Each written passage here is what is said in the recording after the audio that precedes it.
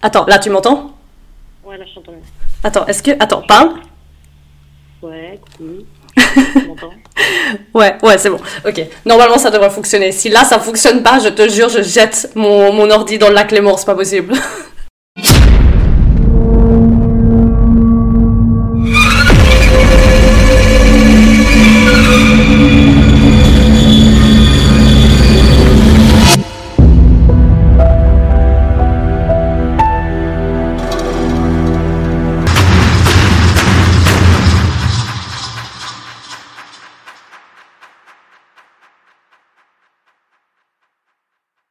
Je suis au téléphone avec Jimena.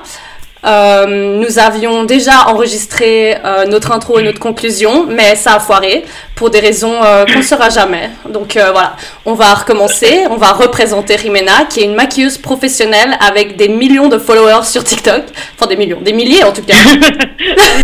Des millions quand même. Tellement. Non mais t'as des millions de likes par contre. C'est vrai. T'en es à combien là, tu sais? Non, je crois... je sais pas. Sur TikTok, tu dis? Ouais. Je crois presque 2 millions, je crois. C'est fou quand même, hein. T'as trop de talent. De like. Merci. Non, t'es trop chou. Non mais c'est vrai, hein. Franchement les gens qui écoutent, allez regarder ses TikTok parce qu'ils sont trop stylés. À chaque fois que je montre à une amie, ils deviennent direct accros, donc allez voir. Non, mais c'est vrai. T'es trop chou. Merci beaucoup. Et aussi, Jimena est une scorpion, donc une personne très intuitive qui explique un peu sa fascination avec la sorcellerie et les côtés un peu obscurs de la vie, n'est-ce pas? Exactement. Exactement. Et du coup, c'est pour ça que j'ai décidé d'avoir Jimena sur cet épisode spécial Halloween, sur la chasse aux sorcières. Dans le premier enregistrement qu'on avait fait, elle nous avait fait un petit mélange trop stylé de ses cartes tarot. On aurait dit vraiment une vidéo ASMR, où on se croirait un peu au casino aussi. Genre, elle mélange grave bien, je savais pas. Ça, c'est un talent que t'as aussi, un talent caché un peu. D'ailleurs, t'as appris où à mélanger comme ça? Je sais pas, c'est ma maman, elle m'a toujours appris à mélanger comme ça. Je savais même pas qu'il y avait d'autres façons de mélanger. Tu sais, quand je vous vois galérer à passer une carte dans un tas, genre je trouve ça tellement galère. Je fais juste... c'est plié, quoi. Non, mais tu mélanges grave bien à part ça. Je sais pas, peut-être que ta mère, elle jouait avec un truc, je sais pas, genre elle t'a amené au casino et tu sais même pas. Même pas. Je crois que j'ai jamais mis un pied dans un casino, tu imagines? C'est vrai? Oh, on devrait trop y aller. À part à Las Vegas quand j'avais 12 ans, mais sinon, non. J'ai jamais mis un pied dans un casino ici. T'es allée à Las Vegas? Trop stylé. Ouais. Faut trop qu'on aille. Meuf, on fait ça une fois, on va au casino. Attends, mais toi, tu sais même pas. Tu sais que ma famille des États-Unis, donc j'ai une tante qui est croque-mort. Et elle parle H24 avec les esprits. C'est-à-dire que, genre, elle en voit tout le temps. Elle a trop pas peur, tu vois. Même, elle nous montre des vidéos, elle se balade dans des cimetières et tout. T'as des ombres. Elle est en train de travailler. T'as genre des portes qui se ferment, juste des gens qui parlent, les machins, tu vois. Et genre, elle me dit au début, enfin, c'est pas que c'est terrifiant parce que tu sais que c'est déjà, enfin, tu sens la vibe, tu vois, tu sais que c'est une bonne personne qui te parle. Ouais. Mais, t'es pas habitué, tu vois, genre. C'est pas naturel. T'es pas préparé, en fait. Voilà. Putain, c'est fou. T'as toujours su que t'avais une tante croque-mort qui parlait à des esprits, ou tu viens d'apprendre ça maintenant? Bah, non, j'ai appris ça, quand je suis allée la voir quand j'avais 16 ans, tu vois. Ouais. C'est en même temps que j'ai appris, parce que tu sais, en fait, ma famille, elle est lesbienne, tu vois. Ouais. Et du coup, tu sais, ils ont dû faire. Je sais pas comment t'expliquer, mais ça se voit qu'elle est lesbienne, genre. Ils ont dû me faire une annonce en mode, si jamais je mets là, il faut pas que tu sois choquée, ta tante elle est gay et tout, j'étais en mode. Bah, je savais. Ouais. Ça me choque pas, par contre, le fait qu'elle parle avec des fantômes, ça, on peut en parler une minute ou pas, parce que, vraiment, ah, mais tu vois, c'est dans ta famille. Le gène gay et le gène. Et le gène et sorcière. Moi aussi, à part ça, moi je sais pas qui c'est qui est gay dans ma famille, mais c'est sûr qu'il y a quelqu'un, parce que moi je pense que c'est génétique, hein, genre d'être gay, c'est sûr. Tu penses? Ouais, je pense. Parce qu'il y a souvent quelqu'un d'autre dans la famille qui l'est. Soit gay, soit bi, c'est obligé. Les latimes-pattes. Chez les latinos, c'est... Ah. Bon, on part sur une tangente là. Ouais, rien à voir. Bon, alors. Du coup, on disait notre enregistrement précédent a été supprimé par le patriarcat et les gens qui vont éteindre les voix de nous, les sorcières. Exact, mais ils ne vont pas réussir. Ils ne vont pas réussir. Non. Ils vont pas réussir. Du coup, fais un petit mélange de cartes tarot là. Peut-être que ça va enregistrer le son, j'espère, parce que c'est grave stylé. Et tu vas tirer une carte. Tes cartes de tarot sexuel d'ailleurs, on en avait parlé, mais Jimena elle a des cartes trop belles mais vachement sexuelles. C'est la sensualité. Ce qui correspond très bien avec Scorpion d'ailleurs. Signe très sensuel. Ouais, je sais pas, je l'ai trouvé jolie. Mais c'est toi qui m'a dit, en plus, qui m'a parlé Vika et tout, donc je me suis dit, je suis arrivée, il y avait 1 milliard de cartes tarot. Et j'ai vu celle-là, en plus, elle était violette, j'aime bien violette. Ouais. Donc je me suis dit, allez, go. Ouais, parce que pour ceux qui ne savent pas, c'est le carte tarot qui t'appelle. Genre, c'est lui qui te choisit, un peu comme quand tu vas adopter un chien à la SPA. C'est lui qui te choisit. C'est la même chose avec les cartes tarot. Ah, on entend un peu. On entend? Ouais, on entend. Oh, je kiffe trop ce son. Ok, vas-y, t'as tiré quoi? Attends, mais déjà, je dois poser une question, là. Non, t'es pas obligé tout le temps d'avoir une question. Là, tu peux juste tirer une carte et nous dire ce que ça... Enfin, peut-être qu'il y aura un sens pour toi ou ceux qui nous écoutent, mais vas-y, c'est quoi? C'est mère d'épée. La Ouais. mère d'épée. Oh, ça veut dire quoi, ça? Je pense que Mais en tout cas, l'image est super belle. C'est une femme nue Ouais. et un homme qui est genre agenouillé devant elle et qui lui met sur un plateau la tête d'un autre homme. Donc ça, vraiment, j'adore. C'est trop stylé. Imagine ça en tatouage. Trop stylé. Non, mais c'est un truc de ouf, c'est trop beau. Trop stylé. Alors, du coup, ça dit quoi sur la mère d'épée? Moi, je connais pas encore. Ça dit personne dominante, manipulatrice, une vampe. Ok, donc c'est clairement une carte pour toi. Je sais que là, franchement, ça me rassure. Je suis trop contente de retirer la manipulation. Ces temps dans ma vie, c'est passé tellement de trucs que je me suis dit, est-ce que j'ai perdu mon pouvoir de manipulation? Mais non, c'est bon. Putain, t'es tellement un scorpion, c'est abusé, Révéla. T'es genre, c'est quoi le trait le plus scorpion que t'as, tu penses? Je sais pas, c'est quoi? Bah, j'aime beaucoup le sexe, comme tous les scorpions. Après, j'aime beaucoup manipuler. Mais tu vois, c'est pas de la manipulation. C'est pas de la manipulation C'est le contrôle. pour obtenir quelque chose. Voilà, c'est genre pour connaître en fait vraiment les gens, tu vois, genre vraiment savoir. Moi, je manipule dans le sens où je vais sortir des types d'informations, voir comment les personnes réagissent, savoir peut-être si c'est des personnes fiables, si c'est des personnes avec qui tu peux. Ouais. Je sais pas, en fait, c'est pour connaître vraiment la profondeur des gens que je manipule. C'est pas dans un but d'obtenir quelque chose. Bon, ça oui, en soirée, tu vois, tu comme tout le monde. Ouais. Obtenir un petit verre, salut. Par contre, eux, ils peuvent pas te connaître. Non, c'est moi. Ouais, Tu me ouais. connais. Ouais. Ok, alors vas-y, moi je vais tirer une carte, mais je vais pas mélanger comme Jimena qui mélange très... Faudrait que tu me donnes des cours à part ça, hein. Je kiffe trop. Je trouve que c'est... Bon, je vais vite faire, pas que ça prenne 2 milliards d'heures. Bon, vas-y, je tire. Ok, donc ça veut dire endurer, défendre ses positions, se battre pour rester, tenir bon, affronter. Ah, ok, ça va bien avec cet épisode, je pense. Ouais, c'est bien. Ouais, en gros, c'est un mec qui tient un bâton et on dirait qu'il va péter quelqu'un avec. Et il a l'air vachement en colère. Ouais, c'est nous, ouais, voilà, c'est ça. C'est une métaphore pour nous. Du coup, vu que t'as déjà enregistré ta partie, il y a quelque chose en particulier que t'as kiffé ou que t'as pas kiffé de ce que t'as appris? Alors, bon, c'est hyper similaire à ce qu'on vit encore aujourd'hui, tu vois. Si t'as de l'argent, tu peux faire taire les trucs, tu peux faire enfermer qui tu veux. Et d'autant plus si t'es une femme, parce que t'es une femme, t'as encore moins de pouvoir, tu vois. Ouais. T'es soumise à un homme, t'es soumise à ton père, et ensuite t'es soumise à ton mari. Ouais. Et enfin, voilà, tu vois. C'est fou C'est ça qui m'a choquée avec l'histoire de cette femme, quoi. Ouais. Tu te rends compte, c'était au Moyen-Âge presque, et on a rien, enfin, il y a rien qui a changé en fait, du tout. Bah non. C'est un truc de malade. Non. C'est un truc de malade. Des siècles et des siècles après, hein. On parle pas des 80, on parle pas des années 80 et des combats féministes.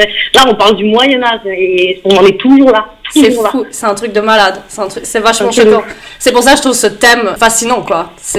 T'as le côté sorcière, obscur, stylé, mais t'as aussi le côté en mode politique. Genre, c'est un combat qu'on doit encore combattre, en fait. C'est fou.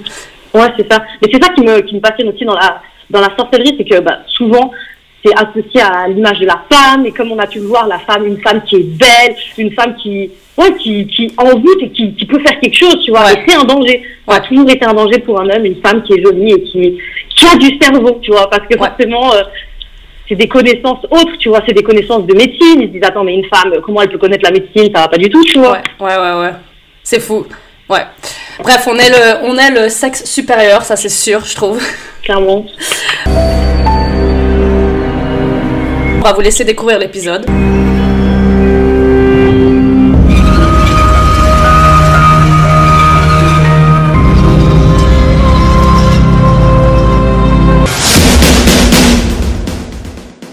Les premiers procès de sorcellerie sont nés en Suisse à partir de 1428 avec les procès de sorcellerie du Valais. Du 15e au 18e siècle, 30 000 à 60 000 personnes ont été brûlées pour sorcellerie en Europe, dont 6 000 en Suisse et 300 à Fribourg. D'ailleurs, la Suisse détient le record européen de chasse aux sorcières.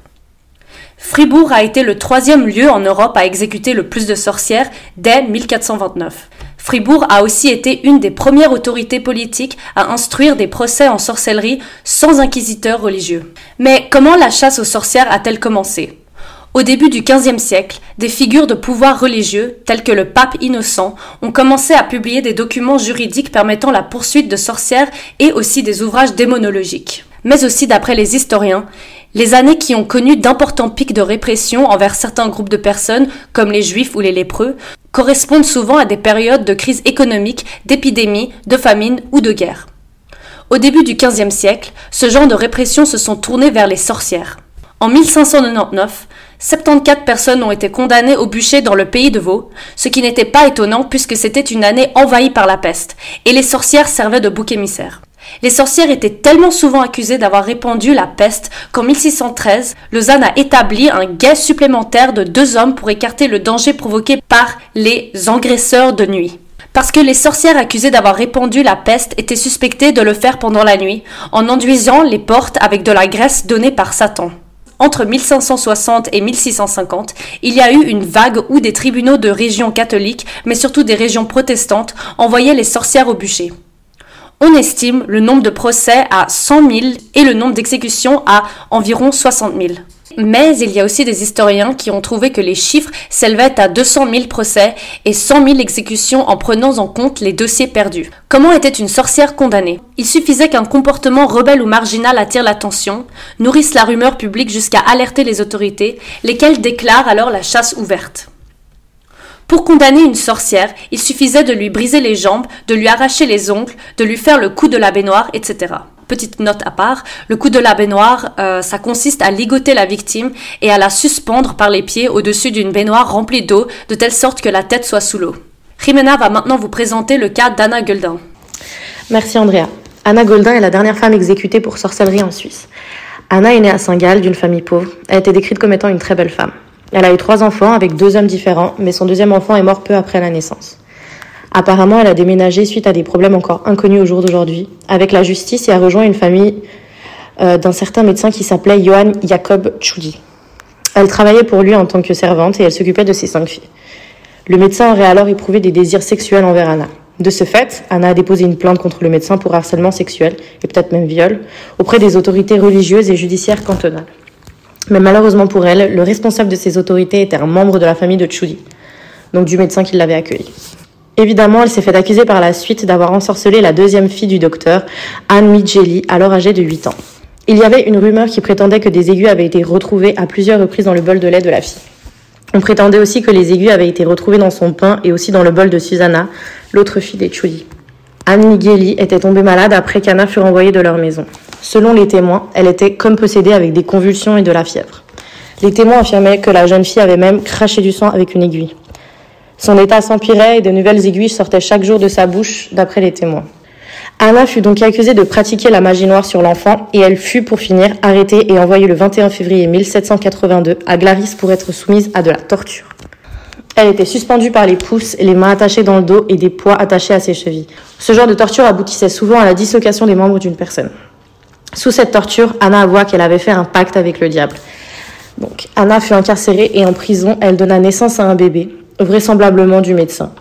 Son bébé mourut très vite et sa mort fut ajoutée aux accusations contre elle. Le témoignage de la fille des Tschudi était accablant aux yeux des juges. Au cours d'une journée, Goldin aurait donné à l'enfant une sucrerie et lui aurait demandé de ne pas le dire à ses parents. Le procès d'Anna fut très rapide et puisqu'elle ne pouvait pas expliquer la présence des corps étrangers dans le corps d'Anne Mijeli, le verdict était sûr. C'était une sorcière. Pendant qu'Anna était en prison, la fille des Tschudi était en convalescence et les juges voyaient l'amélioration de l'état de santé de la fille comme un signe qui prouvait que la sorcière n'avait plus d'emprise sur sa victime. La cour décidant de son sort était composée des proches et amis du docteur Tschudi.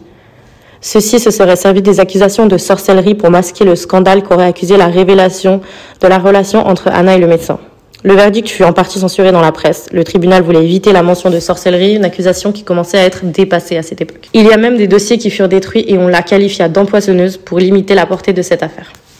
Condamnée par le tribunal de Glaris à être décapitée, elle fut exécutée le 18 juin 1782 et ses restes furent enfouis au pied de l'échafaud. Une procédure de réhabilitation menée par le canton de Glaris l'a innocentée en août 2008. Andrea va maintenant reprendre pour vous parler des techniques de torture. Merci Rimena. Je vais maintenant reprendre pour parler de la torture qu'on infligeait aux personnes suspectées de sorcellerie. Pour obtenir les aveux d'une personne suspectée de sorcellerie, on la suspendait par les mains, les bras attachés dans le dos et les pieds lestés de poids qui augmentaient au fur et à mesure de l'interrogatoire, de 25 kg, 50 kg, 75 kg, etc. C'est d'ailleurs la torture qu'on avait infligée à Anna Gulden. On pouvait répéter chaque degré de ce type de torture à 3 reprises jusqu'à ce que l'accusé se décidait à avouer, brisé par la douleur due à la désarticulation des membres ou à la fracture de la clavicule ou des omoplates. Après chaque séance, l'inculpé était ramené dans la salle du procès et devait réitérer ses aveux. S'il se contredisait, il était ramené à son bourreau. Cela pouvait être n'importe qui, à n'importe quel âge. Il devait avouer le nom des complices qui avaient aussi signé un pacte avec le diable, participé au sabbat ou mangé des enfants. À partir du XVIe siècle, en plus des aveux, les juges recherchaient la marque du diable sur le corps du suspect. Cette recherche avait lieu au début de la procédure comme une étape préliminaire à la torture. Pour procéder à cette recherche, on déshabillait la victime et on rasait généralement tout son corps. L'accusé était livré à une personne experte, comme un bourreau, un chirurgien, un barbier ou une sage-femme, chargée de la sonder, en piquant avec une longue aiguille les différentes parties de son corps, souvent les plus intimes. La marque diabolique pouvait être une tache de vin, un simple grain de beauté, une verrue, une protubérance sur la peau, une particularité physique, voire même être totalement invisible. En l'absence d'expression de douleur ou d'écoulement de sang, les experts concluaient à l'existence d'une ou plusieurs marques d'origine diabolique.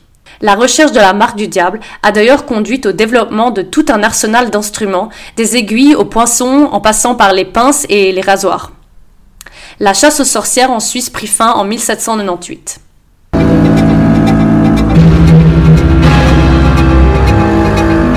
Donc on est de retour avec Rimena. À la base, dans notre premier enregistrement, j'avais donné une liste de critères pour voir si Rimena et moi, on serait condamnés pour sorcellerie. Et on s'est vite rendu compte que oui, on serait direct condamnés, on serait direct brûlés au bûcher. Tu te rappelles, c'était quoi les critères, Rimena ? Non, je m'en rappelle plus, mais je me rappelle que c'était très facile de se faire brûler. Ouais, c'était genre, ok, le premier c'était, t'es une femme. Voilà. Donc déjà, partons de là, on était foutus. Et après, t'es pauvre, t'es riche, t'as des groupes d'amis, t'as pas d'amis. Enfin bref, en gros, si tu respirais et que t'étais une femme, t'étais foutu. Voilà, c'est ça. C'est un truc de malade. Mais du coup, j'ai un autre jeu maintenant pour conclure cet épisode. Je vais te donner une liste de célébrités et tu vas me dire si tu penses, selon toi, qu'elles pourraient être des sorcières. Genre, tu me dis sorcière. Ok. Genre la witch vibe. Ouais, voilà. Exactement. Ok. Kylie Jenner. Non. Parce que je sais que tu la kiffes. Ouais, mais justement, c'est trop pas une sorcière, elle est trop... Non. Ouais. En plus, elle est lion. J'ai l'impression que c'est trop pas un signe de sorcière. Ouais, on est d'accord. Pour moi, il n'y a pas assez de darkness dans les lions. Ouais. Bah, c'est un signe... Tout est exposé. Mais tu sais, c'est un signe qui est dominé par le soleil. Donc, genre, il n'y a rien... C'est le soleil, quoi. Ouais. Cardi B. Non plus. Lana Del Rey. Oui. Clairement, hein. Lana Del Rey, c'est grave. Clairement, Lana Del Rey, c'est une sorcière, c'est sûr. Kim Kardashian. Non plus. Moi, je me dis qu'elle pourrait presque, mais genre vachement discret parce qu'elle a une lune en poisson. Ouais. Genre, je sais pas. Tu vois. Ouais. Okay. Bah, moi, Chris, ta mère. Oh, c'est grave. Ah non, sorcière, c'est une sataniste. Bah oui. C'est grave, ouais. Ah ouais, trop. En fait, c'est toi dans le futur, en fait. Kris Jenner. Ouais, c'est tellement ok, Ariana Grande. Alors. Un petit côté. Je suis un peu... Parce que tu vois, c'est une cancer, mais elle a trop son truc de... On dirait qu'elle a l'air toute innocente et tout, mais je pense que derrière, elle fait des petites potions et elle va niquer. Ouais. Tu vois, genre vraiment... c'est genre une sorcière mignonne, ouais. Voilà, c'est ça. Ouais, elle est contenue, mais je pense qu'il peut y avoir beaucoup de darkness en elle. Ouais, je pense aussi. Ok, Beyoncé. Oui. Ouais, elle, je sais pas, il y a tellement de rumeurs sur elle et le fait qu'elle est dans les conspirations et tout ça. Ouais. C'est même des vidéos qu'on a vues de son visage qui se déforme et tout, mais elle est vierge aussi, hein, tu vois. Donc, ouais, vierge scorpion d'ailleurs. Voilà. Ah ouais? Ouais, sa lune elle est en scorpion. Donc c'est une meuf qui a besoin de contrôle à mort. T'imagines? Ouais. Jennifer Lopez. Non. Ouais, et elle est lion en plus. Je pense qu'elle est triple lion ou un truc du genre, un truc de malade. Doja Cat. Ah, Doja Cat. Oui. Ah, j'ai entendu Doja Cat. Ah. Ok, Doja Cat. Tu m'as fait elle a un peu flipper. cette vibe, tu vois. Ouais. Ensorcelante, comme ça, c'est une belle femme et tout, j'adore. Oh, je la kiffe tellement. Il y a trop de TikTok en mode elle confuse tout le monde, elle confuse la sexualité de tout le monde. Genre si t'es un mec gay, tu deviens hétéro à cause de Doja Cat, et si t'es une meuf hétéro, tu deviens lesbienne pour Doja Cat. Lesbienne à cause d'elle, ouais. C'est vrai. Elle correspond à tout le monde. Ouais. J'avais qui d'autre? Madison Beer. Je sais pas. Elle m'a l'air un peu trop fade, mais après c'est peut-être juste mes goûts, tu vois. T'es d'accord? Ok. Elle est poisson, elle. Ouais, mais j'ai trop une théorie, enfin, pas vraiment une théorie, mais en tout cas, je pense, tu sais, t'as des gens qui sont parfaits physiquement, mais qui ont aucun charme. Et Madison Beer, elle est comme ça. Ouais, tu vois ce que je veux dire? C'est une beauté tellement fade. Ouais, genre, elle est vraiment, genre, sur papier, elle est parfaite, mais elle a vraiment, c'est le genre de meuf, j'ai l'impression que tu la rencontres, elle aurait vraiment aucun charme, genre, elle arriverait pas à flirter, tu sais. Ouais, je vois. Ouais. Bah, moi aussi, c'est la vibe que je ressens. Et moi, je pense que pour être une sorcière, genre, t'as même pas besoin forcément d'être belle, tu vois. Ouais. Genre, je sais pas comment t'expliquer. Je suis sûre que les sorcières, elles ont ce charme, ce truc qui t'envoûte, même si elles sont pas spécialement waouh, tu vois. Bah, Lana Del Rey, c'est un bon exemple, je pense, pour ça. Ouais, c'est clair. Genre, elle est pas parfaite. Elle est magnifique quand même, hein. Ouais. Ok, la dernière, Miss Valentina de RuPaul. Je sais que c'est ta préférée. C'est ta drag queen préférée, tu m'avais dit. Je l'aime trop, mais évidemment, c'est une sorcière. Ouais. C'est une taureau. Ah ouais? Ouais, elle est taureau. Je me disais qu'elle était parfaite. Ouais. Mais elle est complètement folle, par contre. elle est complètement perchée. Ouais, je la kiffe trop. C'était ça pour l'épisode de la chasse aux sorcières avec Rimena. Merci beaucoup d'avoir encore pris le temps, encore une fois, d'avoir enregistré pour la deuxième fois. Cette fois-ci, j'espère que ça fonctionne. Mais ouais. T'as un dernier mot à dire? Où est-ce que les gens ils peuvent te suivre sur les réseaux sociaux? Alors, sur les réseaux, je suis beaucoup sur TikTok. C'est It's Easy Ruiz. C'est mon même nom que ma page make-up Instagram. Ouais. Et voilà, on peut suivre mon évolution maquillage et tout ça là-dessus. Après, sur TikTok, je publie aussi pas mal de choses sur l'astrologie et tous les sujets un peu qui m'intéressent, tu vois. C'est plus varié. Donc, voilà. Ouais. Un TikTok très, très, très stylé. Franchement, je le répète, mais tes maquillages, trop addictifs. Vraiment, j'aime trop. Donc voilà, vous pouvez suivre Rimena sur, comme elle l'a dit, sur TikTok, etc. Et j'espère qu'on pourra refaire un épisode ensemble, parce que j'aime trop faire des épisodes avec toi, c'est trop naturel. Ouais, j'adore. Ouais. Donc parfait, voilà. Donc merci les gens, à bientôt. Merci, bisous. Au revoir.